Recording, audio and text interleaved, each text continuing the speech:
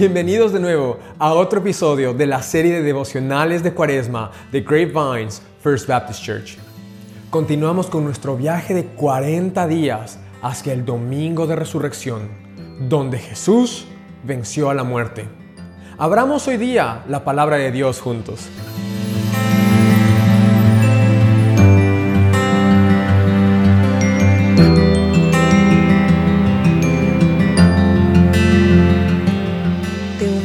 Te hizo pasar hambre, pero luego te alimentó con maná, comida que ni tú ni tus antepasados habían conocido, con lo que te enseñó que no solo de pan vive el hombre, sino de todo lo que sale de la boca del Señor. Deuteronomio 8:3. Juan comienza su evangelio llamando a Jesús el Verbo. Esta semana consideraremos cómo Jesús continuamente se refiere a sí mismo como el pan de vida. Qué apropiado que este pasaje de Deuteronomio conecte ambas analogías de manera tan hermosa para nosotros. Moisés les estaba recordando a los israelitas, justo antes de entrar a la tierra prometida, que no habrían llegado sin la mano del Señor que los guiaba y proveía, y que quería que llevaran ese conocimiento consigo a la tierra que Dios les había provisto. Y así, Moisés les recordó el pan o maná que Dios envió mientras vagaban por el desierto y que los sostuvo en tiempos de incertidumbre. Inmediatamente les dio una justa advertencia: si solo alimentan su cuerpo con el pan del hombre y no su alma con la palabra de Dios, seguirán caminando desnutridos, incluso en la tierra de la abundancia.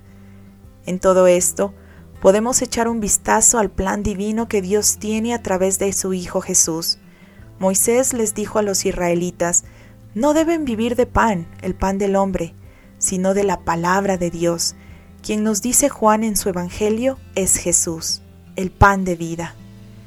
Dios sabio, gracias por tu plan divino, un plan que te da toda la gloria y redime a todos los que vienen a ti y te llaman Salvador. Gracias porque tu plan es uno que me incluye. Ayúdame a recordar siempre que tú estabas antes que mí, estás delante de mí, y si camino contigo siempre tendré lo que necesito. Gracias hoy por el pan de hombre que como, y gracias siempre por el pan de vida que has provisto en tu Hijo. Amén.